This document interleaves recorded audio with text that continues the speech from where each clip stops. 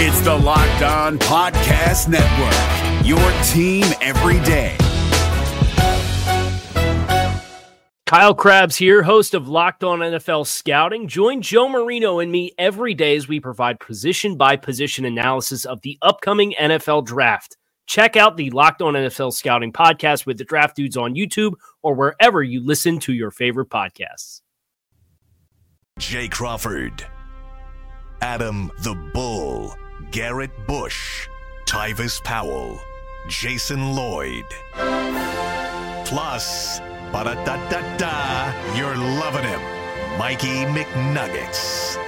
And so many big names, it would take me hours to say all of their names.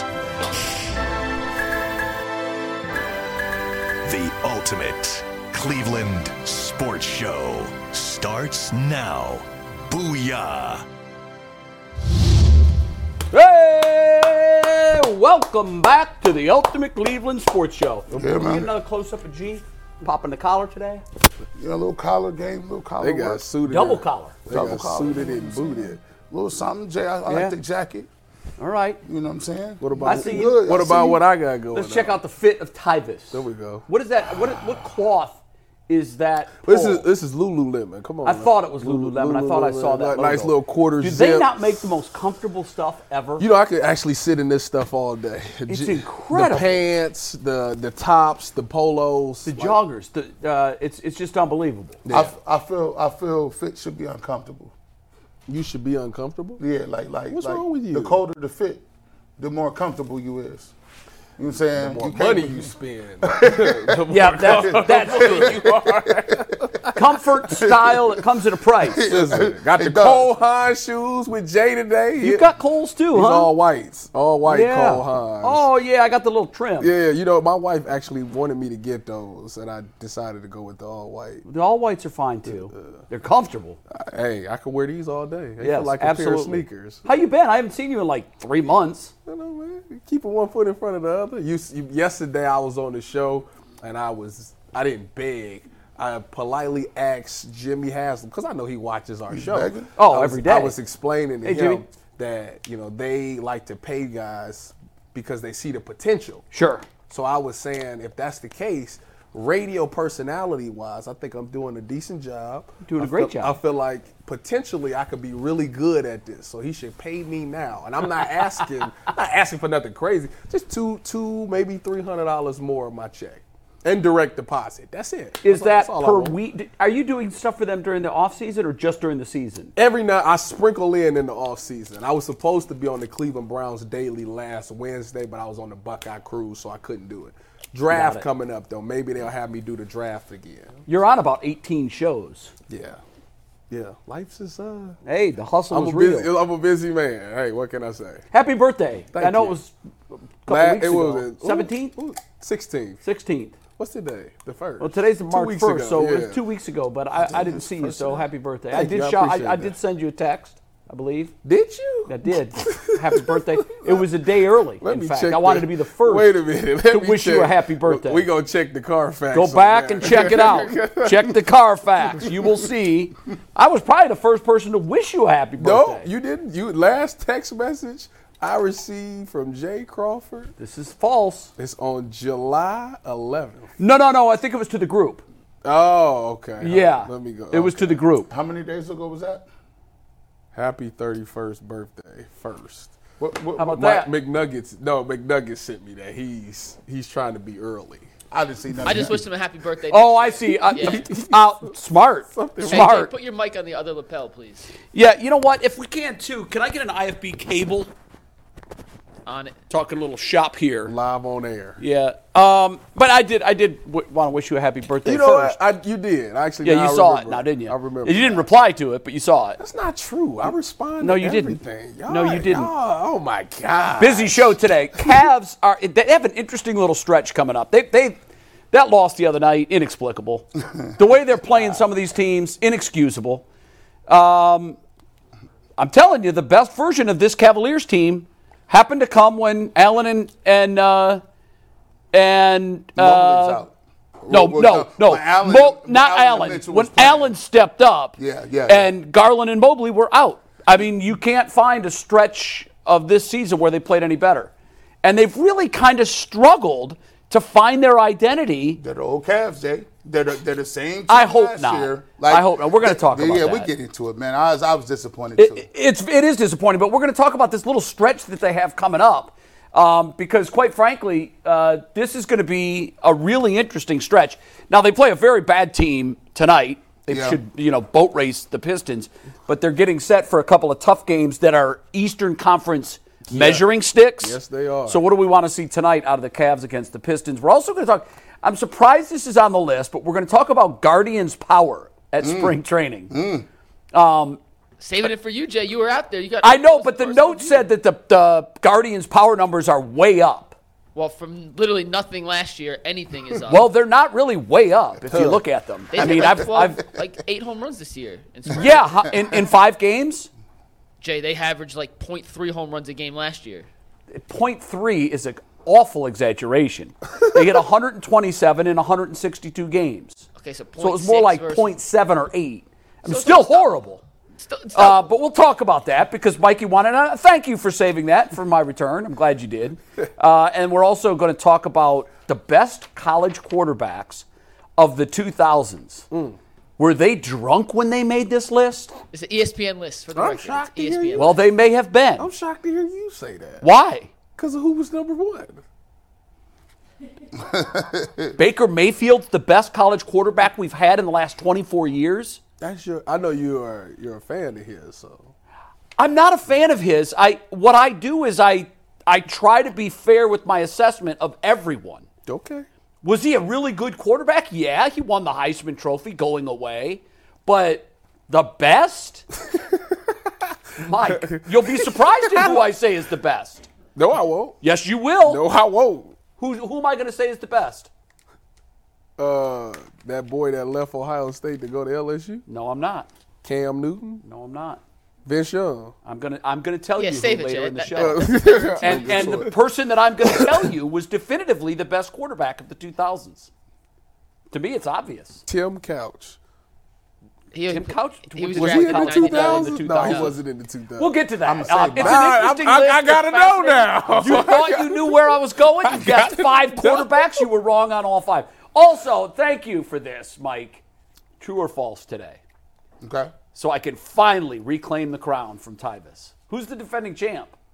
Well, we played it once Me, when ain't it? Tyvus wasn't here. No. I won. And G. Bush won technically the last time we played. Tyvus always says he's the defending champ. All I the asked The time. last time I was here, I Every time. won. Every time. that doesn't make you the defending champ. But the last time I sat in this chair and we played the game, I won. That's perhaps true. When it was a 4-man panel, Yeah. I won. Was that December? That's been a long time ago. that was dog. during football season. January? 2 months ago? The title in is not January. transferable if you're not here Y'all, to defend it. You see this? That's it. So it's because I won it when we had 4 people sitting in the chair, when it's actually fair. No, Like, how am I not the defending champ? Tyvus, Wait, G. G. Bush, Bush, G. Bush, new information has just come across my desk. Anthony, would you like to hop on the mic and explain what you just told me? Yes, so the last time we played True and False, Tyvus was here and he lost to G. Bush. Thank you. He lost 5-6, and this was an overtime segment. So Yes. you can go back and double check. January 24th, overtime. Nice. And it was still, I was right, it was in January. That was weeks ago. It is now March. And It's now months ago. And you took I that L. lost to G in overtime? You was on a cruise for 3 months, bro. I don't.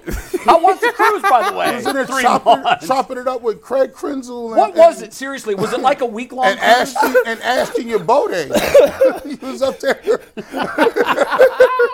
But D Hills. Ironically, neither one of those two were on Was the Dom cruise. Taberry on the cruise? Dom did not go on the cruise. I'm this year. sorry to hear that. Yeah. Ryan Miller? Ryan Miller was there. Ryan Miller Was Donnie Nicky there? Donnie Nicky was not there. The cruise was a great experience. They raised over $4 million. Wow. They had Repeat that slower.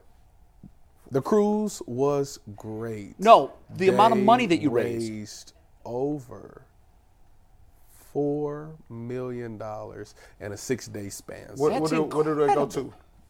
Like what It charity goes. was it? It's the cancer. It's the James. Okay. And down in Columbus, That's the what's up. James Hospital, cancer research, all of that. So $4 million. I think it was like 4. I want to say 4.4 That's something dope. like that. Wow. That's Yeah. dope. That's great. Yeah, so it was a good time though. 6 days they had the current guys on there. I think our invitation got lost in the mail, didn't it, G?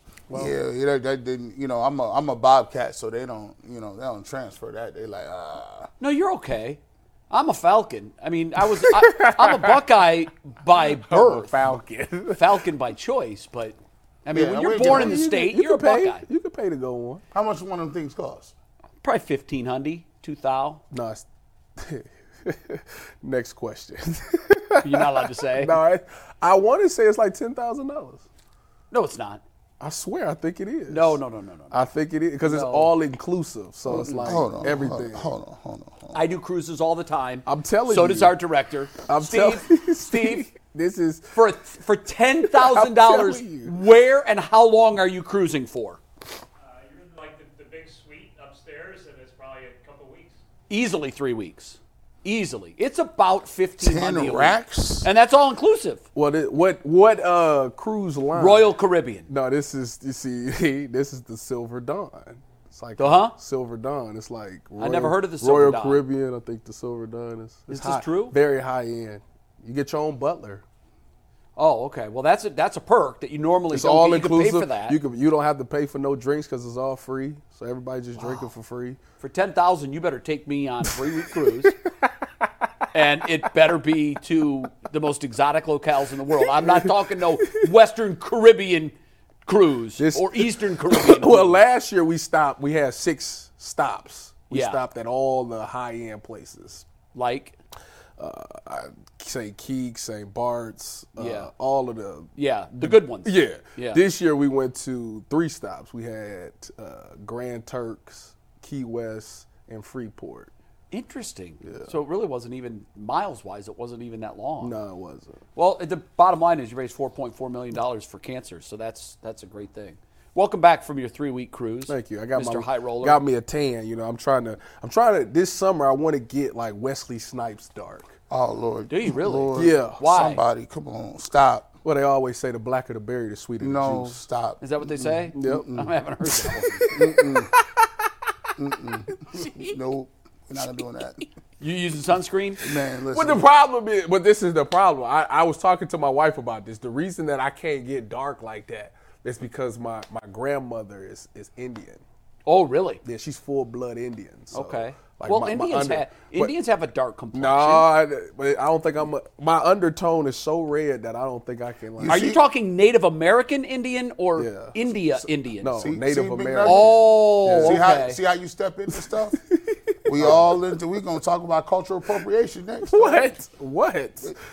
Were you offended by the name Cleveland Indians? No, I wasn't. Okay. Because anytime I meet someone of Native American descent, Hey, we need to I ask that question, and I'm still looking for the What? the majority of I gotta see Native the- Americans that are Then offended. my pops is Jamaican. I gotta so- see the 23andMe. I need answers. You don't Need it? believe? Yeah. You don't believe my grandmother? Is I need to see the ancestry. Yeah, Why would I come? You think I Hey. would come over here and lie? 23andMe, right? You talk Yeah. about surprises. Yeah, I I'm did the doing- 23andMe. I'm not doing 23. 8% African right here, so we've got an all-black panel. I'm not lying. I am not lying. And you know what I did? I figured, okay, so I got to figure this out. You know where Morocco is? You're laughing. I'm going to bring it in. I'm going to show Hey, you. bro, we need to see the Carfax, And dog. Corey was disappointed at this. Here's why. My son was disappointed because Corey said, I hold the record for the longest long jump for a Caucasian American. Yeah. And I said, I don't know if you can claim that because you're 4%. He's 4%.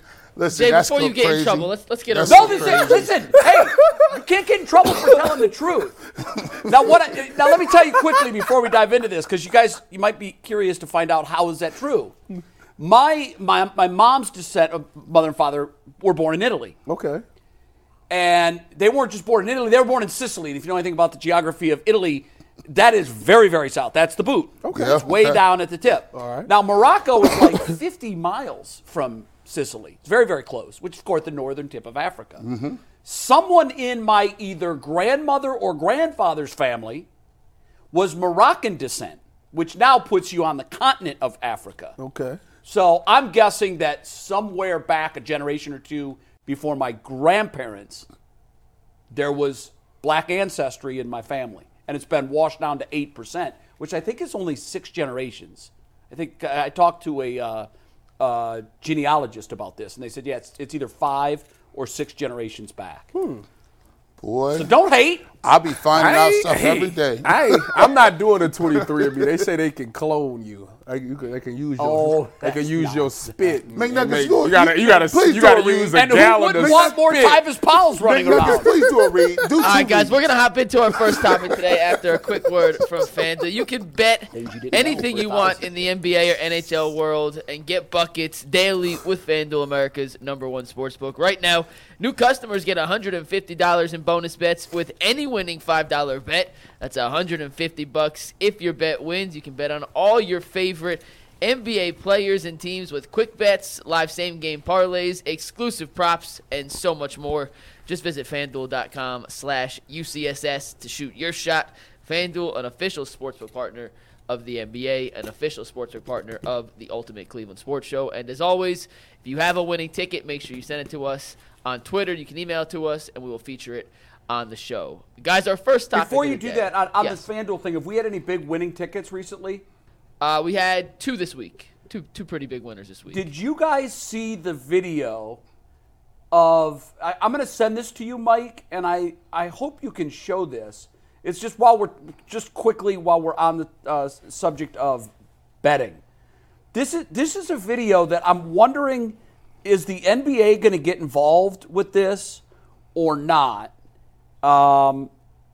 It's something that we have to see and at least acknowledge and talk about just for a second.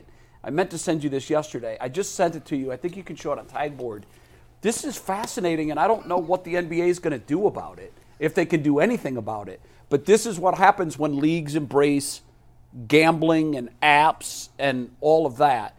It's a crazy video. It didn't go as viral as I thought it would, but it may today. Give us 1 sec. Okay. What happened? Yeah. So there is a fan, and the video speaks for itself. There is a fan sitting right behind the 76ers bench. Okay. And it's late in the game, and he's got a big parlay worth $10,000 on the line. Do you have the video? Yeah, we can play it. Go ahead and show it. Why? It speaks for itself. Watch this. I need 2 3-pointers. I got you. Bad. Going back in the game, boom, $10K. Yeah. What's wrong with that? I would do that. That is messing with the integrity of the game. I like that. I would do that. Now, wait. I love that Gene likes it. Buddy Hield might be the realest dude in the NBA like for that. that right there. No, that's what I said. I immediately said, wow, there goes the fan club. Oh, my God. But think about the ramifications of that, guys. We had the bet on the Super Bowl. This was second-level genius. There was a guy at the Super Bowl that placed a $50,000 bet that there would indeed be a streaker at the game. He bought a ticket that cost him $10,000, and saw then this. he became the streaker and made hundreds of thousands of dollars. wow. Yeah, that's true. Genius. Hey, Why didn't I think of that? That's dope. Oh, That's my great. Now, what he did that was wrong was he was streaking too early. It was early in the game. As I remember it, I think it was the first quarter. I'm going to wait until the fourth quarter. I'm going to enjoy the Super Bowl. You know what? Because he spent a night in jail, and I think he got a $1,500 fine. But net, this guy's up 6 figures. I think on a You bet think, that- he care about spending the night in jail? No. if he caught the right judge, they would have hit him with they could have made it where he wouldn't make no money. They could have. They could have been like, listen, I don't there's know. I mean, I statutes- think there are parameters. There's for parameters and statutes, but judges I've learned in the last 20 years are all powerful. They do whatever they want. Well, isn't that the truth? The judges do whatever they want. They could have been like, yeah, you thought you was cute. You're going to spend all of your money, all your winnings, and give it to charity. I'm mandating the charity you give it to. Yeah, it was fascinating. that But was it genius. brings up a new question on this, because this gambling frontier is a wild, wild west. Yeah. But that video Buddy is was real. astonishing to me. I'm about to put Buddy. Shout out to Buddy Hield. Buddy going on What I every love parlay was of mine. he looked at him and he said, I got you. That's the best Then part. he goes up to the coach and says, I need back in the game, and immediately shoots 2 threes. I'm glad they lost. Shout out to FanDuel. I'm glad. Yeah. Because you know how many 1 point I think me, Tyvis, and Earl done spent probably like $15,000 in just parlays. And missing by one. Whoa. Speak for yourself. I ain't betting like that. No, but all of the $10 parlays add up. Well, this is the thing. So, put the camera on me, because I just had this argument with my friends like maybe 2 weeks ago. I told them, you know what, y'all, I'm done gambling. I'm done with it. Wow, you're finished. Done with the parlays. And because I'm tired of being just one off, just one thing. Yeah. And their response to me, which is sad that they're right on this, says, Tyvis, you've hit more parlays than anybody I know. You've hit for 15, 800, 700, 500. And keep going. You are still using FanDuel's money. So you're good. Because it's not like I've only been $10 is the most. That's it. That's a smart way. You're doing it the smart way. $10, that's it. All right, we've gone way over. I'm sorry, Mike. Yeah, let's get into some topics today. We're going to start with this question. We saw Joe Flacco win the 2023 NFL Comeback Player of the Year award. He only played 5 games for the Browns. He beat out a guy who died on the football field and then came back and played in limited capacity. He also beat out Baker Mayfield and Matthew Stafford, who had different comeback stories of their own right. So the Browns, entering 2024, have 2 players coming off catastrophic injuries. Deshaun Watson missed 11 games with the shoulder injury. Nick Chubb got injured in week 2. So between Nick Chubb and Deshaun Watson, which of these 2 Browns players has the better chance to win the 2024 NFL Comeback Player of the Year entering this new season? Who wants to start us off? Deshaun Watson. No kidding. And why? Because the Browns are they're going to tailor-make this offense so it can fit him. They want to throw the ball. They're going out and literally going to try to get a wide receiver to help him. They're bringing in a new offensive play caller that specializes in shotgun and throwing the ball deep down the field. So I think that if anybody, he's going to have the numbers. He's going to have the support from his organization to be able to do so. Nick Chubb, the only reason I don't think Nick Chubb will be able to get it because I'm not 100% sure when Nick Chubb will play in the season. I'm pretty sure Deshaun will be the starting quarterback week 1. Nick Chubb, when you come back from those type of injuries, it might take you 3 to 4 weeks. So now you're already behind in that, and then it's going to take you a minute to get revved up again. So I just think it's going to take too long for him to take off to have the numbers to win Comeback Player of the Year. To whereas Deshaun Watson coming right out of the gate, he'll already have the new weapons, he'll have the new play calling, and I think that is tailor-made for him to be able to win Comeback Player of the Year. I'm going to tell you this. In some circles around the NFL, they give the comeback player of the year to O.J. Simpson before they give it to Deshaun Watson. You might be right. You think like come on, man. You really think like these people do not? There's people in our own fan base that don't like him. Like, we've seen multiple opportunities and multiple times where people. So if he threw for 5,000 yards, don't matter. You don't think he getting comeback player of the year? No. Well, now wait a minute. That's ridiculous.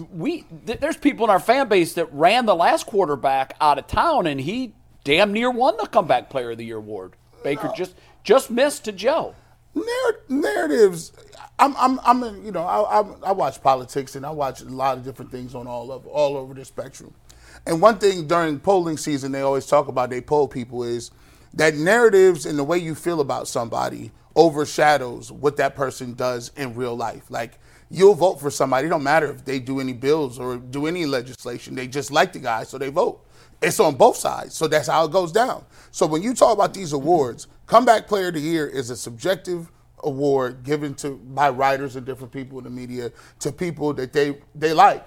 You got to be likable to win Comeback Player of the Year, right? You like, yeah, Joe Flacco came in and you see how much they like Joe Flacco. It had a nice story. It was nice packaging.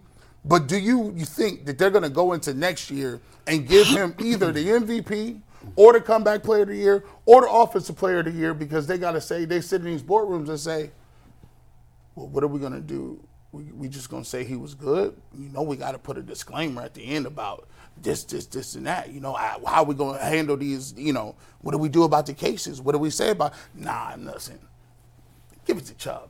Chubb's the easy choice. There is something to that. I remember in the Super Bowl in Tampa when the Ravens won the game and Ray Lewis was lights out. I don't know if Ray Lewis was MVP of that Super Bowl or not. That was probably Super Bowl 38, maybe. When you played He played for the Ravens and they beat the Giants. Giants. He was the MVP. He was the MVP of the game. He played a great game. And Disney, for their famous "I'm going to Disney World" commercial, went to somebody else. went to Trent Dilfer. And they were the dilemma they were looking at was just the year before at the Super Bowl in Atlanta. Ray Lewis was implicated as an accessory to murder. Now, he ended up not being convicted of that crime, but there was a lot of smoke around that crime. He was with a group that was involved in an altercation. A man was stabbed and bled to death. And the suit that he was infamously wearing that night disappeared. They never found it. He said he put it in a box, a FedEx box, and shipped it back to his home, and he doesn't know what happened. FedEx lost it. That's crazy. Well, it was a convenient story. That's crazy. But to your point, he put the league in a really difficult position when he won the MVP, and historically, it is the winner of the MVP that does the famous, "I'm going to, you just won the Super Bowl. What are you going to do now?" And Disney and perhaps the NFL Well, no parts did of that. not want the face of Ray Lewis as the "I'm going to Disney World," so they instead went to Trent Dilfer. So there is precedent of what you're talking about. And Jay, think about it like this. Kobe Bryant has one MVP. Which is still astonishing to me. Why? Well, it had to do with the charges in Colorado. He had to change his number. He had to cut his hair. He had to he had to change his whole life. Gee, he had to die to get the flowers he deserved. Yes, that's essentially what happened, because after his tragic death in a helicopter crash, then you found nobody that was willing to whisper anything bad about Kobe. At all. You did? No, go read the obits for you Kobe did. Bryant. Go. It was stunning how the narrative had Gayle changed. King? Didn't she do something like that? Yeah, but listen, of course you're going to have detractors from every corner, what I'm but saying, don't do by that. and large, he's not. You know how with artists and musicians, your stuff becomes better the second you die? Yeah. When Kobe passed, it was nothing but a love fest for one of the greatest to ever play the game, yet they could only give the man MVPs? Yeah, that's one of the reasons. Like I listened to, you got to think about it. Before you even started, people were telling you, national pundits, Tyvus was like, I just don't, Dan Patrick, and I love Dan Patrick. Dan Patrick was like, you know what, it's not fun. I'm not going to watch Cleveland. I don't have any excitement in watching. Well, you had Cleveland. a reporter at the NFL Network said, I feel dirty talking about the Browns. So if you think they're going to vote for him for comeback, and they're going to say, well, what did he come back from? An injury. An injury. Oh, so that saves. But here's the thing, that saves them from not. So he played 5 games because of the injury, right? If he would have never been injured, right, then he would have been sitting there and talking about allegations. I don't right? know. I feel like if this man goes out there and throw for 5,000 yards, the Browns go 12-5 in the regular season, and he's thrown for 40 touchdowns. Tyvus, I think the bigger question here is the MVP award.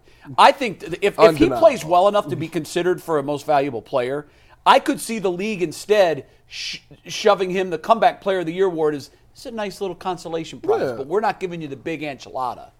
For him to win the MVP, he would have to be so overwhelmingly. This question don't say that. No, I know it doesn't, but I think G's point is now. I will say this: as much as America, this is what America loves.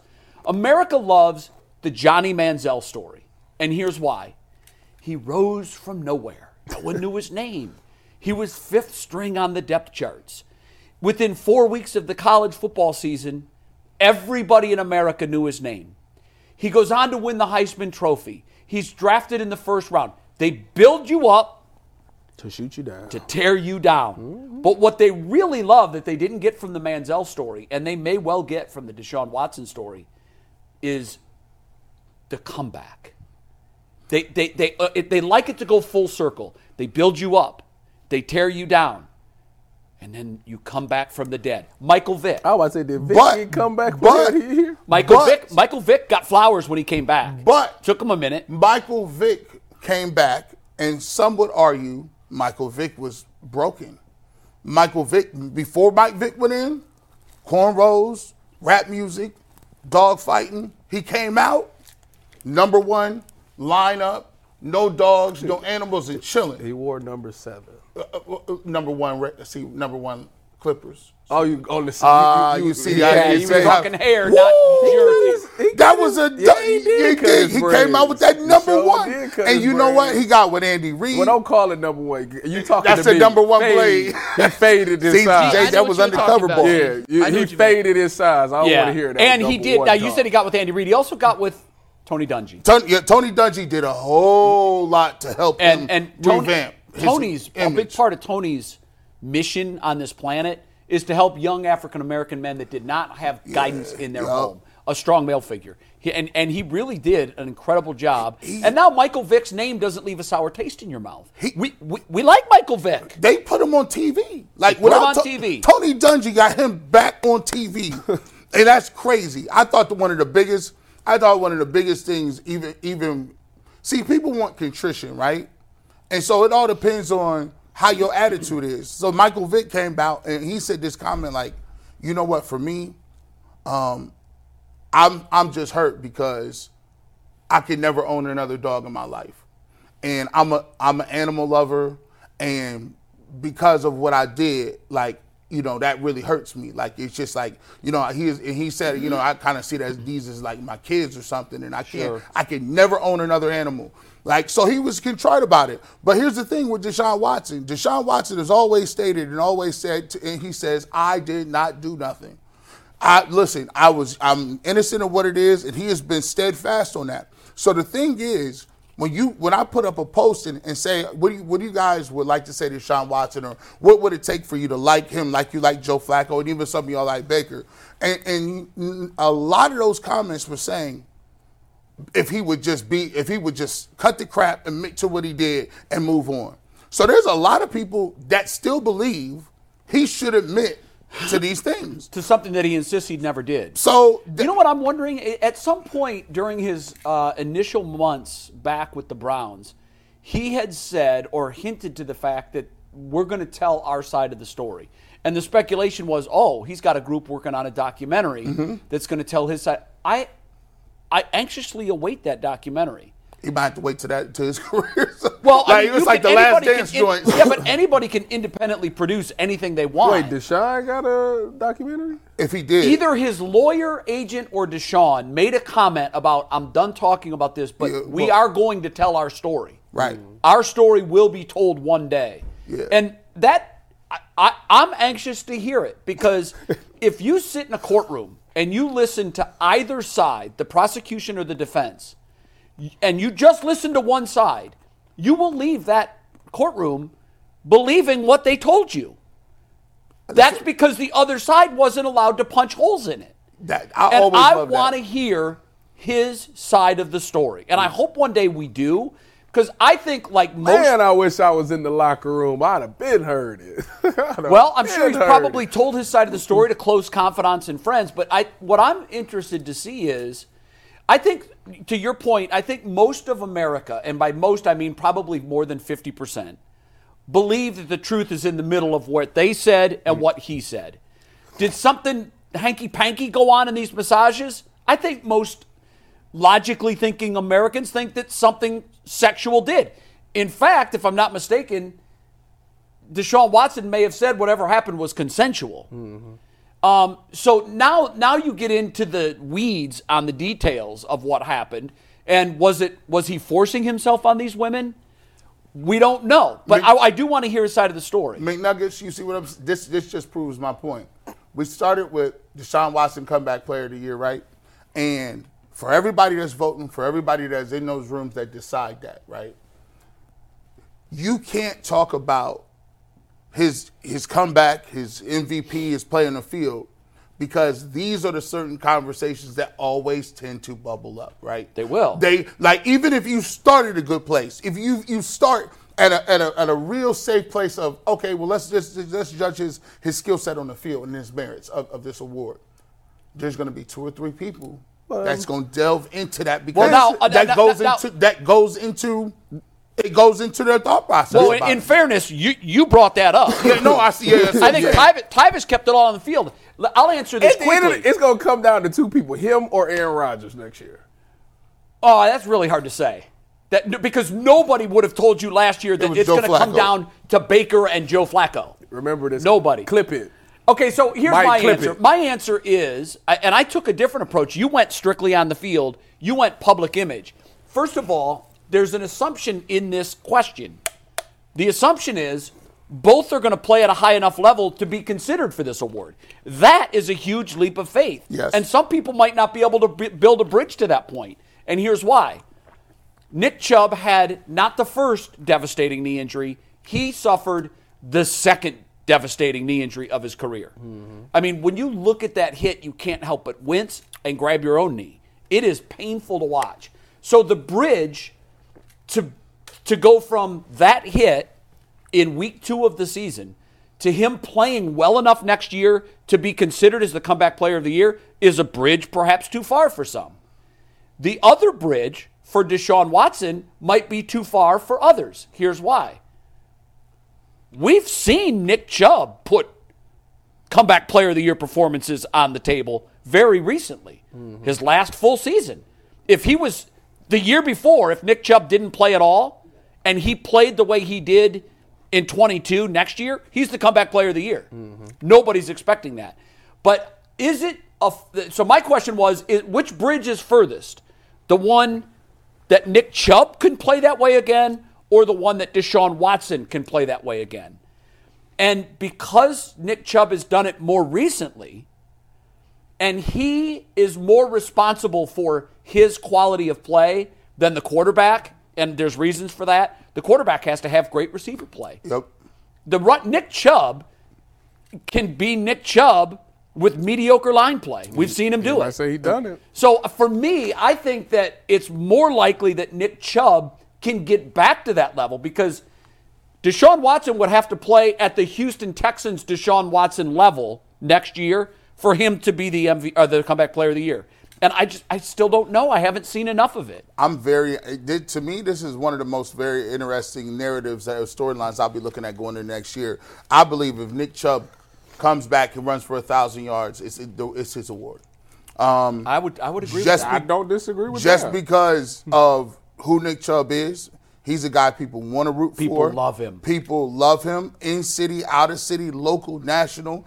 Everybody loves Nick Chubb, and for him to come back, but not this would be his second major knee surgery, right? For him to come back and be able to do that, and if the Browns are good, they're automatically going to say, no, we got to give it to Nick Chubb. We're not dealing with it. Now, Deshaun, to me, I think he will have a really good year. I really want him to press the envelope. I want him to play so good that it has to be forced that we talk about it. Like, I mean, he's playing out of his mind right now. Right. Because you'll get a couple people. You know how it is when ESPN or some of the NFL network. There's going to be some former player. Shout out to Ryan Clark. I can't believe that Ryan Clark didn't get. He ain't not on ESPN no more, man. Is that true? Yes. Now he ain't on. He's not on ESPN no more. Why? Contract. They didn't renew Ryan Clark? Contract dispute. No, they did. He just got a $3 million a year extension. Nah, I just saw it, man. Go check that. Oh, you got to get to the bottom of this. Check that. He's not on that. Clark, I just saw him on the pivot. He was talking about it. So that was last week's episode. Yeah, so we'll see what it was. But here's well, wait a minute. Maybe he was using that as a negotiating ploy, and they came through with the contract. I can't imagine they wouldn't renew Ryan Clark. I was sitting there watching the episode. I'm like, man, that's crazy. They're not renewing him. He signed a new multi-year deal worth $3 million a year with ESPN. When he signed that, like last week? 3 days ago. Okay, 3 days ago. So yeah, he might have. You scared me there for a second. Great negotiation, Ryan Clark. I love that. Ryan's a great guy, and he's very good at his job. So you know, when we look at it, there'll be some guys that are going to say that have played in the league. Forget the narrative stuff, but this guy's playing lights out. And I will give him this: he is a quarterback. Quarterbacks have a way, and I'll give it to Bull too. Bull says this: if Deshaun Watson comes out and he's playing lights out, there'll be more people in Cleveland that get on board, and that'll help block out. Well, that always is the case. If you win, people forget. After Baltimore, they was all on. Everybody, right? Yeah, you're right. I mean, Pittsburgh had the Pittsburghers that had problem with Ben Roethlisberger. He won that Super Bowl. They quickly forgot when he won another Super Bowl. It's winning.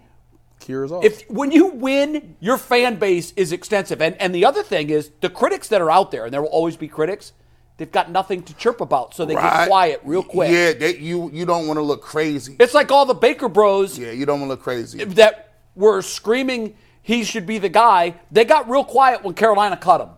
Yeah. They got real vocal when he went to Tampa and played well enough to be the comeback player of the year. Oh, it was a firestorm when he balled out in the playoffs. He won that playoff game. Woo! Oh, it was nuts. It was everywhere. It was nuts. So the critics get quiet, and that's why I always say about Deshaun Watson, get your nose out of social media. You want to shut up the critics? Just win. It works every time. They've got nothing to chirp about if you are winning. Yeah. So, and one of the statements before we move on with this, if Deshaun Watson and Nick Chubb are both in the consideration for Comeback Player of the Year award, the Browns are making a deep playoff run next year. Oh, they balling. Both of them. Because there's certain boxes that you have to check before you can say we can contend for a Super Bowl. If you can check the box that Deshaun Watson's playing at an MVP or a Comeback Player of the Year level, and you can check the box that Nick Chubb returned, because that's one of the biggest question marks coming into the season next year. What will Nick be? If you can check that box, those are two of the biggest questions. This team is making a deep playoff run next year if both Nick and Deshaun are in that conversation. We'll talk Cavs in 1 sec, Ty, but question for you guys. See how good your memory is. Adrian Peterson had a catastrophic knee injury, came back the following season. Do you think he won Comeback Player of the Year following his knee injury? I don't know that he did, because he came back and won MVP, I think, or Offensive Player of the Year. Did he have a problem where he was suspended for discipline? He was paddling. Was that the same year? I don't know if it was the same year. I'm asking if it was I thought that was afterwards. It might have been. I don't know what that situation was. That situation. He had like 2 I know it happened. I don't remember what year. Oh, Peterson did not win Comeback Player of the Year that year. He lost to Peyton Manning. However, he beat Peyton Manning out for the MVP. See, I was That's even better. Those two were the two finalists for MVP he and Comeback came Player back. of the Year. What did he rush for? Did he go for 2,000? like 2,000? Yeah, 9 yards short of Eric Dickerson's single-season record with 2,109 yards. See, that at age man 27. is the freak of all freaks. And he did it in 8 months, guys. From the tear to my boy Chris Johnson to his return was 8 months. That's shout out to Adrian Makes Peterson, no man. sense. He's going through some financial issues at this moment. I know he is, which it's just terrible. Gosh, man. Terrible. Well, he was fleeced. AP going through financial problems. And he was fleeced by either his financial advisor or a family member that he was using as a financial Someone did advisor. him dirty. Yeah. Terrible. It is They a confiscated sad story. his trophies and everything, dog. Yeah, all right, we're going to move on, talk a little Cavs, and if you want to see the Cavs in person, coming up, they have home games against the Knicks, the Celtics, the Suns, and some other big-time teams. You better be using Game Time to find your tickets. Game Time takes all the guesswork out of buying last-minute tickets. You can see the view from your seat, and their best price guarantee with Game Time takes the guesswork out of buying tickets. Just download the Game Time app, create an account, and use promo code LOCKEDON for $20 off your first purchase. Once again, just create an account and redeem code LOCKEDON, that is LOCKEDON, for $20 off. I used it for the Bulls game the last time Chicago came to Rocket Mortgage Fieldhouse. It made it simple, easy to use. Would highly, highly recommend. Just download Game Time today. Last-minute tickets, lowest price guaranteed. And speaking of those Cleveland Cavaliers, they head to Detroit tonight for a game against the Pistons before then coming back to Cleveland for a 2 games and 3 nights matchup with the Knicks and then the Celtics. So tonight, Donovan Mitchell is listed as questionable. So is Karis LeVert. But what do you guys need to see from this Cleveland Cavaliers team to erase what happened from your mind on Wednesday night and get them ready for a test coming up against 2 of the Eastern Conference's top contenders? They better be up 20 and sitting out in the fourth quarter. That's the only way. Because there's not a lot you can really prove against Detroit to me. I mean, the problem for me was the rebounding problem, especially with Jared Allen. And, Oh, my God. I mean, don't they got a good rebounder? Jalen Duren, don't he play for them? He's Durant? 5th in the league in rebounds. Okay, and every time these teams have played this season, by the way, the Cavs have won all 3 games.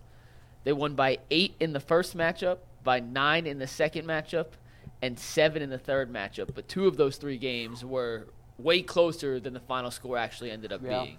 So like one of them they should have lost. It felt to me like they were going. I need a dominant performance. I mean, that's because I'm still upset about this. I can't believe y'all lost the Chicago game, and I know that y'all got the Knicks coming up on Sunday, and I know y'all gonna be trying to think about that game. So for me, you'll need to handle business early, so everybody's sitting out in the fourth quarter, so y'all can get yourself geared up for that game. If this game comes down and it's close, and y'all gotta grit it out, it's sad to me. Man, these Cavs, man, they're the most. They almost as frustrating sometimes as the Browns a little bit, because the problem I got with the Cavs is if you say anything remotely constructive or neutral or negative, they just fold up. Oh my gosh, why would you say that to us? We had 51 wins last year. The GM apologizes for him. JB just apologizes for him all the time. And it's annoying to me. That man sits up there and he yells at the ref on every single call, the whole game. Then he gets in the huddle and can't draw up out of bounds plays. Then you can't get in the huddle and come up with a way to get a good shot and stop the bleeding. My thing about JB and the thing about the Cavs, and I've been saying it because I've watched pretty much every single Cavs game this year. I told McNuggets. Who you got, DirecTV? Man, I got all the packages. Ooh. All of them. I got Bally's apps. Don't tell my wife. She already questioning me on some other stuff, bro. Gee, why is our cable bill $900? Because I'm watching FIBA soccer that I don't know how to play. Hey, this is the United States. That's what they pay for cable. Is right now. This guy, and this is not refutable. They are not playing the same style of basketball they were playing when they were successful. Nope. That's the elephant in the room. Even the rotations. Why is Sam Merrill not playing? He's one of the best lethal jump shooters in the game, but you still keep trying these little rotations. And I don't want to see Evan Mobley and Jared Allen playing no more. That's why half the reason they cancel each other out. You're not using your best. Why is George Niang not playing? What's up with your rotations? And the elephant in the room is this. They keep force-feeding this Darius Garland game, and I'm just telling you, bro. Wait, he balled last game. Listen, let me tell you this. 7 for 14 from Trey. That's dope. That's great. That's dope. But what buckets was he getting on the other end? They was giving him buckets, too. Oh, defensive? Yes. Oh, he's a liability defensively. And he throws anybody that's a small guard is a defensive liability. He throw the basketball more away than we throw money at FanDuel away. Don't do that. He just turning, take it here. Game parlay. Here you go. 15-leg parlay. 6 turnovers. Bro, it's just, I don't understand it, man. They're not, and I'm going to get a good look at them. Because, Mikey, what's their schedule coming up?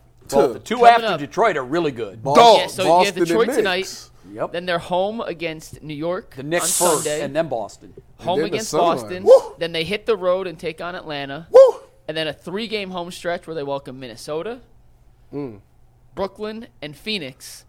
And then it's not done yet. Then they hit the road: New Orleans, Houston, Indiana, Miami, Minnesota, Miami.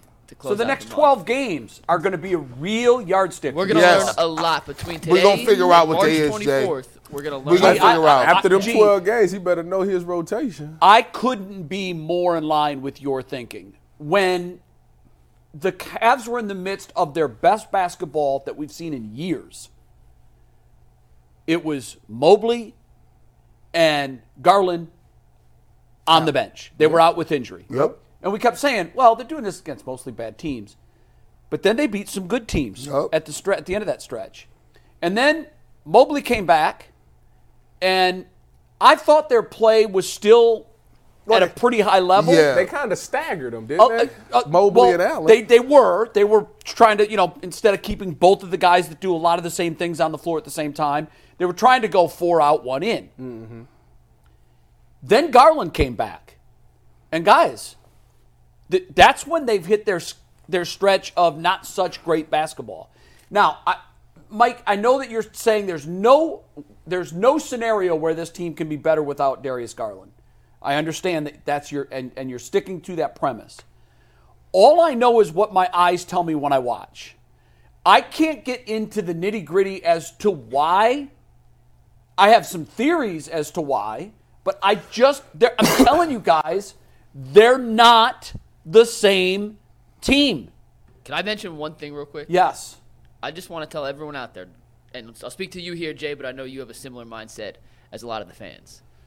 Do not get confused by regular season basketball as opposed to the needs of a team in a postseason series. But we're comparing apples to apples because the stretch without them was regular season basketball, and the stretch with Mobley back is regular season basketball. So why did they look so good in the regular season with Garland out, and they've, I don't want to say struggled, they haven't looked as good. Do you know what their record in Mobley's first 8 games back were?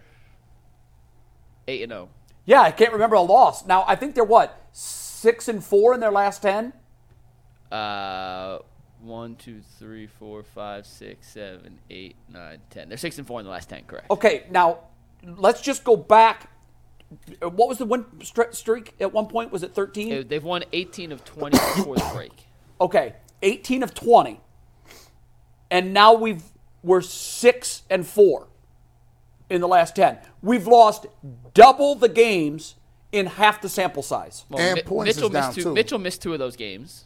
I understand that. I get that. And that's fair to point out. But those were games against teams they should have been able to beat without Donovan Mitchell. I think. And by the way. I don't disagree with that. By the way, Donovan Mitchell being out and they're losing to horrible teams. Darius Garland was out and we were boat racing teams. The margin of victory during that 18-2 stretch was double digit. It was like damn near 20 points a game, Mike. Yeah, but I wouldn't say Orlando and Philadelphia, who they lost without Mitchell, are horrible teams. I mean, they're both playoff teams right now. Yeah, but Orlando's not the team that they should have beaten Orlando. Okay, listen, I don't. And I still think they should have beaten Philadelphia. I don't disagree in premise. I'm just saying what Darius brings to this team in a postseason series is different than what Darius. Well, we didn't see hold on. We didn't see that last year, and that could be worse, McNuggets. You saying Darius is what he gonna give you in the regular season? This is the scary part. They're not blitzing yet. No. They're not trapping ball handlers. They're not forcing him. They did that. Well, they didn't do that to Darius. They did that to Donovan last year. The Knicks did, I think. I just watched it. And that's when Darius started actually making plays. They started getting the ball in Darius. And that's why he's important, because when teams focus on Donovan, and I understand that, and decide, hey, Donovan, outlet. You're not going to kill us. You need somebody else who can be a creator. Well, here's my thing. G. Bush, real quick. G. Bush, and I'll let you go, I promise. On Tuesday's Ultimate Capture, we decided what's fair and what's unfair criticism of Darius Garland. Here are things I think you can legitimately hold against Darius, and he has not played up to the level you expect him to play at this season. So anyone who wants to criticize Darius, these are some stats you could point to maybe why he hasn't been as good. Now, this was from Tuesday. The numbers may be slightly different. It's been 2 games since, but bear with me. On catch-and-shoot threes, which is what he has to make in a 2-guard set, he's shooting 31.9% this season. Okay. A career low. He shot 44% on catch-and-shoot threes last season. If you're going to play 2 undersized guards, they both have to be able to make shots when the other drives kicks out. 32% from Darius Garland is not good enough. Point-blank period. He made 7 threes against Chicago. For the season, he's shooting a career-worst 33% from 3. In terms of usage, his usage is about the same rate it was when he was an all-star. His turnover percentage and turnover rate, slightly up. Can't have Darius Garland turn the ball over. It's That's only fair slightly criticism. up? Say it again? It's only slightly up? Because to me it feels like it's more than slightly up. Well, when you average out how much, it's the turnover percentage is based off usage rate. So his usage rate is down, his turnovers are slightly up, so the percentage is up. But the actual numbers are essentially the same. Okay. So it's slightly up. But here's the other one, and this is what I bet you're going to get at. Assists are a weird stat because you have to make a shot to get an assist. Right. So you can make a bunch of great passes, everyone misses, okay, you don't get the numbers. This is a potential assist per game. So passes to open shots, total number. In 2021, his sophomore season, 11.4. In 2022, his all-star season, 15.6. In 2023, last season, his first with Donovan Mitchell, 12.9. This season, 2024, the lowest of his career, 11.2. What does that tell you? He's not being as aggressive as he needs to be. That's exactly right. And he's being hesitant in decisions. So, there are a lot of fair criticisms of Darius Garland. He has not lived up to the level of play the Cavs need him to be at. But the whole idea that they're not better without Darius, that's where I kind of push back. I still think what he brings is necessary and they don't have anyone else who can necessarily do that, but he has not played to the level the Cavs need him to play at this season. And what I'm telling you is he's not going to play at that level when Donovan Mitchell is there. Because if you play both of them at the same time, it's like you could just watch them. Think about this. And this is what's going to happen in the playoffs. They're going to force a switch on a pick and roll, McNuggets. You know that. If whoever Darius Garland is guarding, they're like, no, switch that pick and roll, and I want him right here at the point of attack. And he has trouble staying in front of people. He has to foul people. And by the way, have you noticed he's struggling at finishing at the rim, and the refs are not giving him that call. Like, I watched in Chicago. He goes up for a layup. He gets hit. They're like, nah, bro, we ain't giving you that. You're not going to get that call in the playoffs. He's slight of build, and if he's not aggressive and he's not knocking down three-point shots, he's a ball stopper, right? So you can't play both of those guys at the same time. But the problem is JB don't have the heart to do that. The organization does not have the heart to go to him and say, look, man, we like what you did. You still a max player, but we got to revamp what you do, because this doesn't fit. He pounds the basketball, and he plays ring around the rosy under the basket, and then when he gets trapped, he throws the ball and he gets tipped. He's too loose with the ball. My thing is this. A good coach, a solid coach, they do whatever they need to do to get it done. Tibbs would have been like, no. We gonna come sit by me real quick. JB, he's the dad that wants his kids to be his friends. He wants to be his friends. They want to go out and have fun. Guys' night out. No, them is your kids. At some point in time, JB gonna have to make some tough decisions and say, yeah, I like you, but guys, this is the way we're gonna play. And if you're not willing to play that way, you're gonna see your minutes diminish. That's just what it is. What it is. Well, he then, refuses to do it. Who are you replacing Garland with then? So in a situation where they're playing, we'll pick a team, Knicks, just for example, in a playoff series, and like they did last year, they blitzed Donovan on a pick and roll, forced them to give up and give it to someone else and play 4-on-3. Who would you rather have in that spot than Darius? Now that question is moot because the roster is what it is now. No, I know, and that's my point. I was bringing up that question before the trade, and what I was saying was before the trade deadline, and I at that point I had seen enough. I know what the best version of this Cavs team looks like. I know what it is, and it's not this current version. So what I was saying was, despite the fact that everybody's saying you're not going to trade him, you could have made a trade and got a boatload and got players that could have filled that role that weren't going to take up as much oxygen in the room and could still be a facilitator in this playoff scenario you speak of when teams start taking Garland away. And by the way, Allen and Mobley can step the hell up too. And that's valid. I just don't think you're getting the return for Garland I think you think you're getting. Why not? He's an undersized, often injured, highly paid, middle-of-the-pack point guard. Well, he's overpaid. I'll give you that. But I still think he was a piece. He's a piece, but, me and G have talked about this. Darius Garland is a top 13 point guard in the NBA. Yeah, he's upper half, for sure. He gets paid a lot of money. He's injured often. He is kind of and the Cavs are a victim of his contract. Who's giving up a wing or a ton of assets for that? But you asked me who do you want to see play?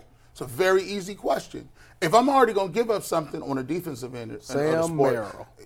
I got Sam Merrill, who is not hesitating off that pick and roll, McNuggets. Not Imani Bates? No. Listen, we talk for real talk. G. Bush talking real talk today.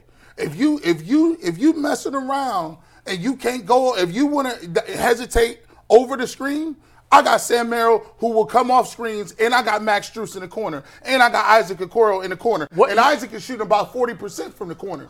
Now I got spread guys out where you can't help off none of them. You can't help off none of them dudes. What do you say to that? Once again, if it's a standalone shot, yeah, Merrill's going to make it. But when they blitz Mitchell up top, you trust Merrill to go 4-on-3 as the lead ball handler in that situation, G? I trust Sam Merrill. I love Sam Merrill. He's my favorite Cav. Because here's the thing, McNuggets. When they swing it, the ball not going to stick. See, if I got Darius Garland in the game, they swing it to him, he catch the ball, guess what he going to do first? Dribble. Well, he should be going forward. If it's Merrill and he swings to the corner, then the defense enough time to rotate back. It's an imperfect science. In a perfect world, Darius Garland at his 2022 or even last season level, 44% catch and shoot from 3, 13 potential assists per game. You slide that in with the improvement to Mobley and Allen. Yeah, but how do you get that back? He's not doing that. I hope it's confidence. And Donovan came out. I mean, but at some point, like, they can't make any other moves. So this is what we're stuck with. Now you're stuck. Yeah, this is what you're stuck with. Now you're stuck. What I'm saying, Darius is if somebody has shown you, I'm hitting Sam Merrill, I'm hitting 45% of my threes. I'm hitting mid-40s off the catch and shoot.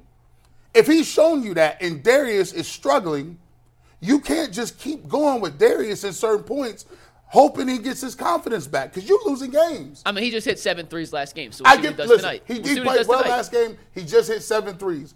But here's what we're talking about. We're talking about what does this look like in the playoffs? That's the key. That's the key. Now, if it was me, I'd blitz Donovan Mitchell. I get the ball out of his hands, and I tell them, let Darius Garland beat us. And I'm putting a bigger body on him. New York is able to do that. They can have a bigger, more physical guard on him. They got length. A lot of these teams got length, and that's the thing that really hurts his ability to score and get to the basket. For me, I'm putting it all on his shoulders. I said, listen, we're not going to let Donovan beat us. Darius Garland going to have to hit for 40 a game.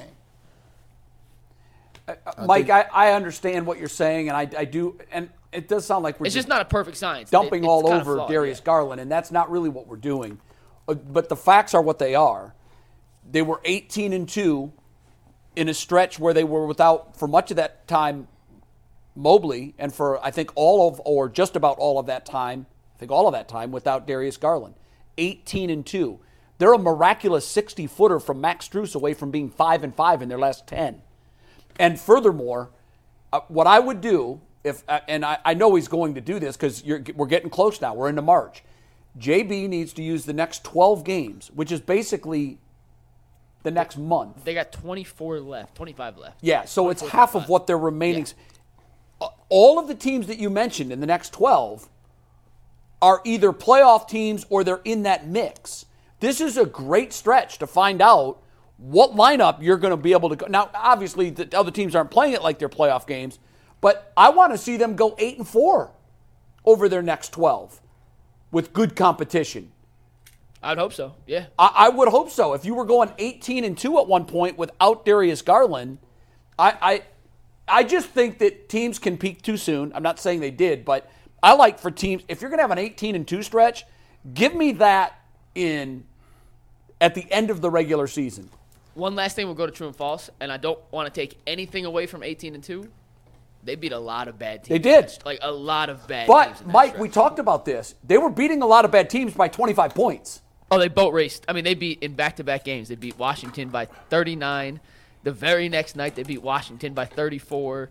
They beat the Nets by 20, the Bulls by 25, the Bucks by 40, the Hawks by 20, the Magic Bucks by 30. 40. Now, I know they mailed that one in. And Giannis didn't play. I mean, but they beat a good, solid team by 40 points. They beat the crap out of them. Yeah, for me, just to put a little seasoning on it. To me, it's not about the wins and losses. To me, it's identifying a style of play that you can win with, and that is your identity. When you are trying to do the team approach, because the Cavs are trying to be a team approach, they're not going to go into that series with the best two players in that series. They don't have the talent built over the Bucks. They sure as heck don't have it over the Celtics. They don't have it over the Knicks. They don't have it over some of these teams that they want to beat. So what they have to do is they got to establish a way that they're going to play, and it is 1 through 10, we play this way. When the bench guys come in, they play this way, and we're going to live and die with that. Right now, there's no consistent rotation. They don't have an identity they want to play with, and it's too helter-skelter. I don't know. You can't count on that type of, with no plan when you get to the playoffs. So I need to see Darius. If they want to play like that, you should be like, listen, coach, what do you need me to do so that when I come in and Darius or Donovan is running that same type of energy with the 4 out 1 in, let's run that with me too. So we can figure out whether that's with me and Mobley and some shooters. But they got to figure that out in these next 10, 12 games, man. For the record, I just need to put this on record. I agree wholeheartedly with McNuggets. I know you do. Yeah, I know. Just wanted to make sure I said that. Mike is likely right. You my guy. Mike is likely right. It reminds me of the debate that we were having 3 years ago when the Browns looked better and were winning without Odell Beckham. And there were fans saying, I'm sorry, this team's better without Odell Beckham. the numbers bore that out, but it defies logic.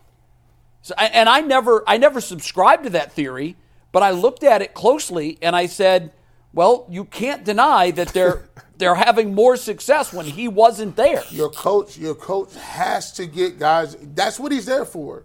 He ain't there to just look cute on the sidelines. The coach is to get the best out of the individual players in a team atmosphere. So that's what they need to do. Find out a way to get Darius going. It's not up to Darius to just put himself back in the game and get it going. The coach is supposed to figure a way. Remember when Cavs used to play with Kevin Love and Kyrie, and they used to get the ball to Kevin Love the first quarter? Yep. They said K-Love is first quarter. Get involved. Get your money off. Closing. At closing time, they would give the ball to Kyrie and say, move out the way. Kyrie, the best closer we got. And LeBron would facilitate and keep him close in the middle of the game. That's the difference between a Ty Lue and a JB. Yeah, I would not compare JB to Ty Lue. I'm not going to argue with you one bit on that. So. By the way, Karras is having an unbelievable run coming on the assist side off the bench. So he's got a lot of really good pieces. They got pieces. But it's up to JB to find out how you look. Just like the Browns had to figure out, you got Odell Beckham, you're going to use him. You have to find the way that you can most effectively use him. Yes. And I'm not sure the Browns ever figured that out. The Cavs better figure out how to effectively use Darius Garland. Because I know what you guys are saying. And I think Darius Garland is an incredible talent. I really do. I even feel dirty disparaging him and saying maybe the Cavs should have worked a deal for him if they could have. But what we haven't yet seen is how JB figures out how to use this incredible talent with all of the other incredible talent pieces he has. It's a good problem to have. He's had some time to figure it out. He's running out of time. He better figure it out by April. Very, very last point, then we'll get to true and false. Whatever you feel about the Cavs now, good, bad, and different, you're going to feel a different way in about 21 days. Yeah. You'll either be much stronger in your assertion this team's We're gonna flawed, know. or you'll be like, damn, I was wrong, this team's really good. We're going to learn for sure the next month. Know. So let's do this. As we said on March 1st, I think you listed 12 games. On the 24th is the second time they play So let's do a Miami. revisit of the Cavs record on Monday the 25th. On Monday the 24th. Because I'll be 25th. here. Sunday's the 24th. So Monday the 25th. So Monday the 25th. That will follow this stretch of really difficult basketball against some good teams that will be in the playoffs. Let's revisit where they are. They went from 18-2 to 6-4. Let's see where they are after these 12. And I tell you, I think will set the temperature in the room for expectations going into the playoffs. 100%. If they're 6-6, I don't have high hopes.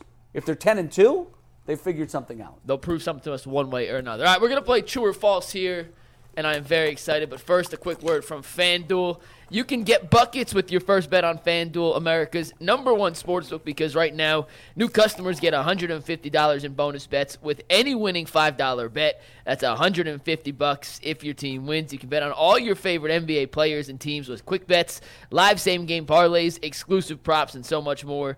Just visit FanDuel.com/UCSS to shoot your shot. FanDuel, an official sportsbook partner of the NBA. Steve, hit the music. It's time for True or False, Isaac Okoro edition. Oh, by the way, who's turning into one of my favorite players? He might be too good. The Cavs can't afford him. This dude, I like his game.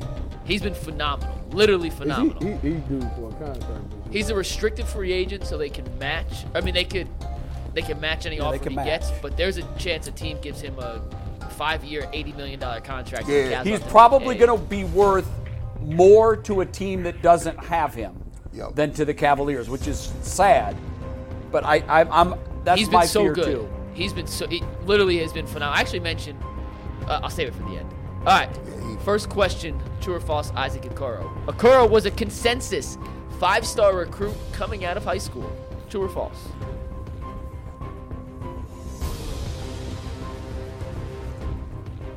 You did a story on I talked to Andy Katz the other day, and what is wrong with you? 3 falses and a free cruise on the line, and you guys are all right. It is false. He was a 4-star recruit coming out of high school. He was not in the ESPNU top 100. He was ranked number 66 coming out. Well, if he was ranked 66, he would be in ESPN. Now he would be in the top 100 if he was 66th. It's the G. Bush top 100.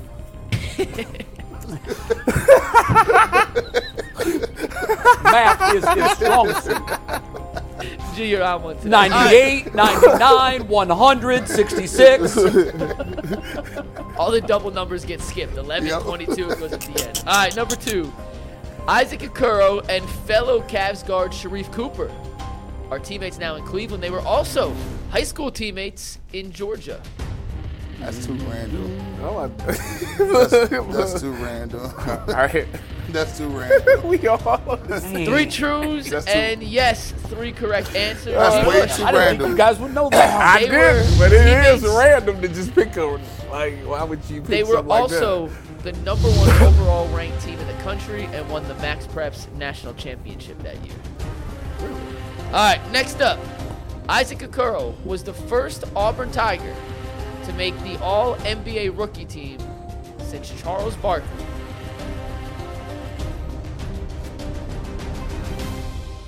Trying to think of all. that? I don't even. I'm trying to think of the Auburn players. Damn. Didn't they have a dude that used to have an afro named Porter? G. Bush says true. Tyvis says true. Jay says false. Almost changed it. The answer's false. There have been 4 between Charles Barkley and Isaac Okoro. You ready for this? Names. Chris Morris in 1989. Oh, wow. Chuck Pearson Chris in Morris. 1987. Wesley Person in 1995, and Marquise Daniels Nice. in 2004. He's doom.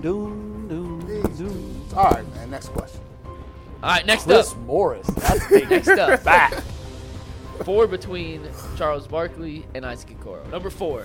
Okoro's a career high at Auburn of 23 points. That's really. That's That can't. that is real mild sauce. Actually, that might be medium sauce. 23. Dang. Let me see. But would he be asking it if it wasn't true? True for Tyvis. I believe Jay it. has a false. I'm gonna go with true, bro. I believe it. I don't think he would put He ain't a something. scorer. The answer is true. 23. A career high for Isaac. Now we're all even again. Hey, that's me. At all. See, That's, I even said he wouldn't be asking it if it wasn't true. The reason being is because with the day he got drafted to the Cleveland Cavaliers, they asked his coach at Auburn about him, and he was saying if he ever gets an offensive game, he'd be one of the best. So I was thinking, if your coach But God, is you would 23, think, like, of course you're he'll that get good in college, you would run into a 30-point game. I think his coach was surprised when he got drafted 5th. Like, for real? That's what's up, dog. Wow! Yeah. It's like when you run into your dude from high school and he was a lame, but then he come back and you see him and you introduce you to his wife.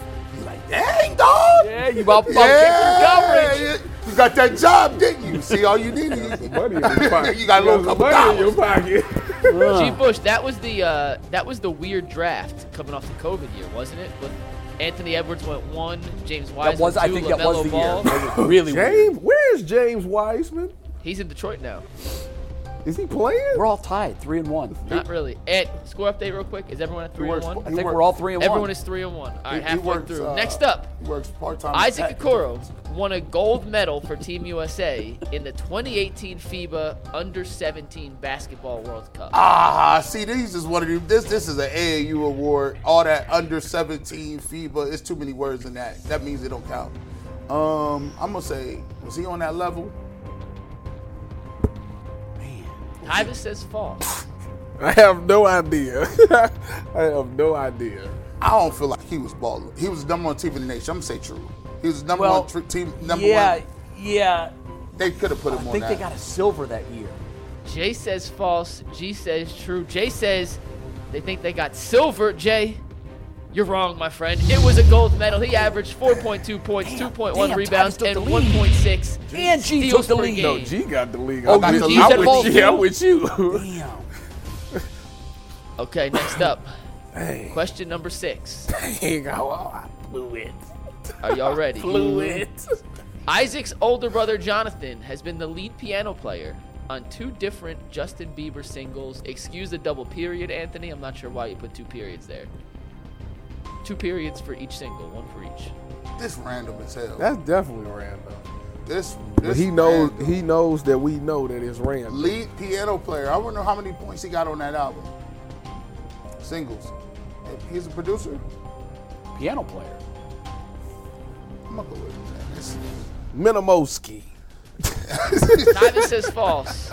Jay says false. Exactly wrong. G says false. The answer, No blood, no fire. it is false. It is false. He does not have an older brother named Jonathan. And I'm like, for wanted to throw Justin one- Bieber? wanted to try throwing one out there for you guys. Plus, but, like, how sniffed many it out. singles does Justin Bieber have piano on? Right. Like, I'm like, that's all. I mean, said, go with drums, go with guitar. I asked that. Well, he has a sister who played piano, so I figured that could be the tie. But y'all got Okay. it. It's all good. 2 more. I don't G's hear in the piano lead. on a lot of Justin Bieber songs. I need G's you in the to lead. miss All one. right, next one. Isaac Okoro is one of 3 Cavs rookies ever to have at least 500 points, 50 threes, 50 steals, and 20 blocks in their rookie seasons. The other 2, LeBron and Kyrie. It's either all true or all false, by the way. It's not 500 points. Times how many games is that? 82. So that's looking like, what, 4 points a game? No, He that's 6 hit points a game. He didn't average no 6. He could average It's 6 when actually he was playing. over 6 a game. That's a lot. 20 blocks? He was balling like that. I don't feel he was balling. Well, like go that. false then. I don't feel like he was. Jay says true. Tyvis says true. I don't feel like he can do that. G says false. Because the answer is true, that means we are in a 3-way tie heading into the finale. He's sitting there using logic to say he didn't do that. I already True. wrote it. You down. have an eraser. It's too late. It's too late. So, Anna, we all tied up. Everyone's tied going to the final question. Everybody is currently tied at 5. Yes. I will look up a tiebreaker after We're going to this. have a tie for sure. I'm going, Okay, last question. I'm going opposite.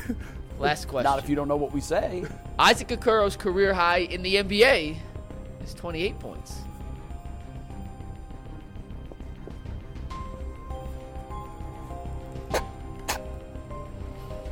What you want to do? I did a story on this.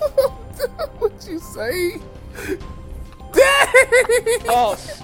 True, which means if it's false, we have a new Please winner. be wrong. Anthony, drum roll, please. Please be true. Please, Steve, take it. please be true. His career high was 32 points. He had it this against year, didn't he? Phoenix. 32 against Phoenix in May of 2021. Oh, 21. Why couldn't you at least? Well, I'd like to thank the Academy. I'd like to thank Tyvis for being wrong so often. And you have to hold this L till football season? Yeah. I will see you in September. That hurts your heart. Oh, that kills Tyvis right now. man. That just, he is a broken man. I can't even do the show no more. You're a broken You gonna be man. thinking about just driving to Columbus? I am. By the way, actually. Jimmy, if you're watching, how you going to give a guy a raise when he keeps losing? Just saying. Haslam is not in the business of paying losers. Allegedly. He is when you could wrap a nice bow on it and Hey, be an apologist. Did you guys, I'm sure you guys talked about that NFLPA survey, didn't you? We did, yes. Yeah. Man, there was so much there. There Was so much there. Jay takes the fun out of this game. He does stories on stuff, man. Jay has never done a story on Isaac Okoro. He said he did. did. No, that's just my line to get in your head. Jay, when he leaves here, he works out and then goes reads traffic updates upstairs for 2 hours. Come on. Exactly what I do. Why do you think I'm doing stories on Isaac Okoro?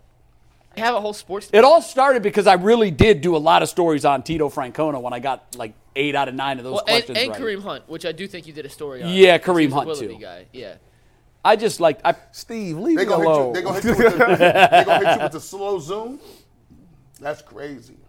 if you look closely, you can see a tear in one of those eyes. And All right, man, because I that's- really want to that's- get the quarterbacks in here, Stay, Jay. wait a minute. Steve Becker, if you're watching, please schedule me on a Monday or Friday again. I would greatly appreciate it. Thank you. See you in September. Jay, because I really want to get this quarterback thing, and I got one more read, 2 super chats, and we'll spend the last 5 Okay. minutes on this QB list, and maybe we'll do it another day in a longer session. But if you're looking to get tickets to a concert or any game, you better be using Game Time to help you do so. It's the fastest and easiest way to buy tickets for all sports, music, comedy, and theater events near you. They have last-minute tickets, flash deals, and zone deals. It makes it easy to find and buy tickets of every kind. They have the lowest price guarantee, event cancellation protection, job loss protection, and views from the seat in the venue. It is so easy. Just download the Game Time app, create an account, and use promo code LOCKEDON for $20 off your first purchase. Terms apply. Again, create an account and redeem promo code LOCKEDON for $20 off. Just download the Game Time app today. Last-minute tickets, lowest prices guaranteed. We have 3 Super Chats real quick. The first one comes from CT-TR33LOV3RYT. He said, "Let's go Cleveland Browns and the media for the fans," and a lot of emojis. So shout out to you for that. Thank you. Brody's bottom line says, "I'm more worried about JB than Darius," and he wants us to stop talking about the Knicks. They might be in the play-in with all those injuries. Without Randall, the Cavs will smoke them in 5. Whoa. Whoa. Do you not see, like Anunoby is coming back? Hartenstein is out here balling. All 3 of their guys are expected back by the end of the Yeah, what you talking about? All right, we're going to talk quarterbacks real quick. ESPN put out a list of the 10 best college quarterbacks since the year 2000. Here's their list. I wanted to spend more time on this, but we'll do it quickly, and if it's contentious, we may come back to it next week. But their top 5 quarterbacks since the year 2000. Number 1, Baker Mayfield. Number 2, Cam Newton. Number 3, Vince Young. Number 4, Tim Tebow. And Joe Burrow comes in at number 5. At number 6, they have Deshaun Watson. Kyler Murray at 7. Lamar Jackson at 8. Marcus Mariota at 9. And Robert Griffin III at 10. When you say 2000s, what did that go up to? The year 2000 to now. Okay. First and foremost, where's Manziel at? That was one of my big complaints. Where the hell is Johnny Football? What happened to Matt Leinart? Matt Leinart was. Didn't he was win the 2000s. Heisman? Yeah, Did he he win was the 2000s. Heisman? He choked. Didn't he lose to Vince Young? Yeah. He won a national championship, then lost to Texas. Yeah, it wasn't really. I didn't think that was Matt Leinart's fault as much as I thought it was Pete Carroll's fault.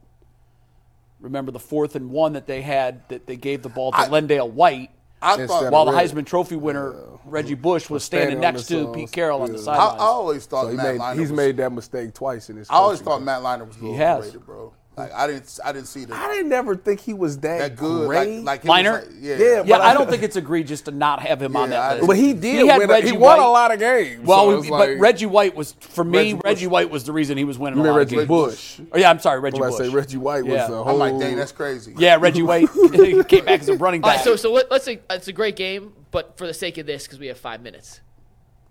Is Baker Mayfield the best quarterback since the year 2000? Dude, I'm surprised he was even in the top. I wouldn't have had him in the top. I would have 3. had Cam or Joe or Vince Young. I've got Tim Tebow. Tebow. See, it's interesting, and they didn't give context. And Hey, to me, it Tebow felt was weird up that Tebow was unbelievable. They People forget about Tim Tebow. well, they gave Baker credit for having multiple good seasons, right? And I Tim. think that's why they put him at 1. If you look at his total numbers here, I mean, he had the best overall numbers. Didn't win a national championship. But that's Didn't my even point. win a playoff game. Tim Tebow won 2 national championships. That's what I'm saying. It was very inconsistent. If you're going to grade guys on one season like Cam Newton, then where the hell is Johnny Football? I'm about to say, Cam And if Newton you was want guys on Cam career, Newton. then Deshaun Watson should be high. This list made no sense. I have so many Hey, issues. shout out to old Scam Newton. Yeah. When Scam Newton came onto the scene, bro. Joe Burrow was perfect. Yeah, first of all. Joe Burrow was Joe Burrow- phenomenal. Joe Burrow had all-world talent with Joe him. Burrow had. He did. Cam did not, but he. Cam didn't have no receiver. No, Cam, I got to tell you, Cam was so fun to watch. Very exciting. Shout out to Luxenkirchen. I just don't understand how you get. Who? The tight end, the Luxenkirchen guy. He's a big tight end that he had. And he used to throw the ball to him all the time. I just don't understand how you get Baker Mayfield as number 1. It has to be a longevity thing. He had more really good seasons, but he didn't win. He didn't win jack if crap. you're looking at total catch, Mike. numbers for the entire TV mode. career, Tim Tebow's numbers. Can you call up Tim We have it, Tebow's yeah. numbers? Yeah, right here. The Tim thing Tebow is, was it's a different era. video game. Next, 88 touchdowns, 16 interceptions. 57 rushing touchdowns. But, so you see this, though, real quick. That's the thing. You're But then you go up to Baker. Like, I know it's a different era, but That's ridiculous, too. You know what? To me, I got to tell you why I think this is so laughable. That conference never played defense. I'm with, like, I'm agree. I'm just that saying. conference like, you go never, ever played That is defense. a fact. They And the don't. games were 55-52. If you go back and you look at one of the great college games of that Mahomes era versus was Baker. Mahomes against Baker. That game was absolutely insane good. Deshaun Watson versus Lamar was insanely good. Tremendous. That was crazy. Tremendous. Deshaun at 6 on this list. Fair, too high, too low, about right? I mean, Deshaun was unbelievable. He was nice at Clemson. I mean, was they- good. yeah. Didn't they go to? He won a national championship. I think he They won one. And I think he lost, but didn't he lose? He lost like lose 2. in the national championship? No, I thought he lost one. I thought he I thought it was 2. 1-1 in the national Okay, championship. I thought he lost one and won one. Numbers were very solid. His touchdown to interception ratio, though, was only 3-1. Go back and look at Tebow's. Tebow's was over almost 5-1. It probably was 5-1. Hey, look, That's great.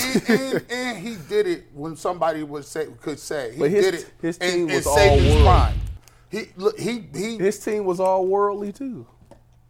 If you consistently could beat Twice, Alabama, Urban and Florida got over Alabama and Nick Saban.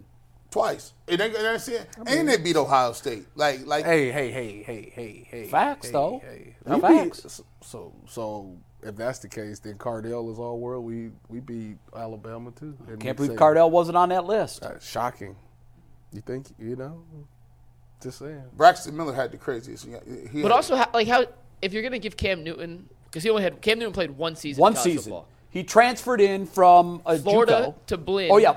Florida Blinn, to and then Blinn, Blinn then to- to Auburn. If you're going to give him credit, and he deserves to be on this list, I agree 100%. Yeah. I think his one season might be the best individual season I've ever seen from a quarterback. Him and Burrow. I was going to say, how does his compare to Burrow? Because Burrow's one season Burrow's at numbers LSU are it's out was of this world. eye-poppingly It's different. great. But how is Johnny Football not on here then? Yeah, I think maybe he they should've dinged him been. for playing in the conference he played in. Was he yet in the Yeah, SEC? they're They very There's first an year in the SEC. Yeah. Okay, then they can't use that. They dinged Johnny Football for drinking and cocaine and going to Vegas. And Steve Becker says Vince Young should be number 1. Vince Young was great. Vince Did you Young realize great. I was making Steve Young take was 203 real quick? Vince I Young. thought his stats were way better than they were. Who, Vince Young? I mean, different era. Granted, different era. But Yeah. Oh, wow. Yeah. I look know. at his I was touchdown to shocked. interception. In my head, I was shocked. Vince Young had really one good year. Yeah, the year of the Heisman, he didn't win the Heisman over Reggie. And really, the Heisman's a regular season award, but to me, he solidified the Heisman with that last minute drive against USC in the national championship. That was one of the best late game drives in a big situation that I've ever seen. You know who had crazy stats? We got 10 seconds. You got 10 seconds. Dwayne Haskins. Oh, he Yeah. 50 touchdowns. Fact. 50 touchdowns. You Go got Bucks. KYC. Going to Channel 3. Peace. Make the switch.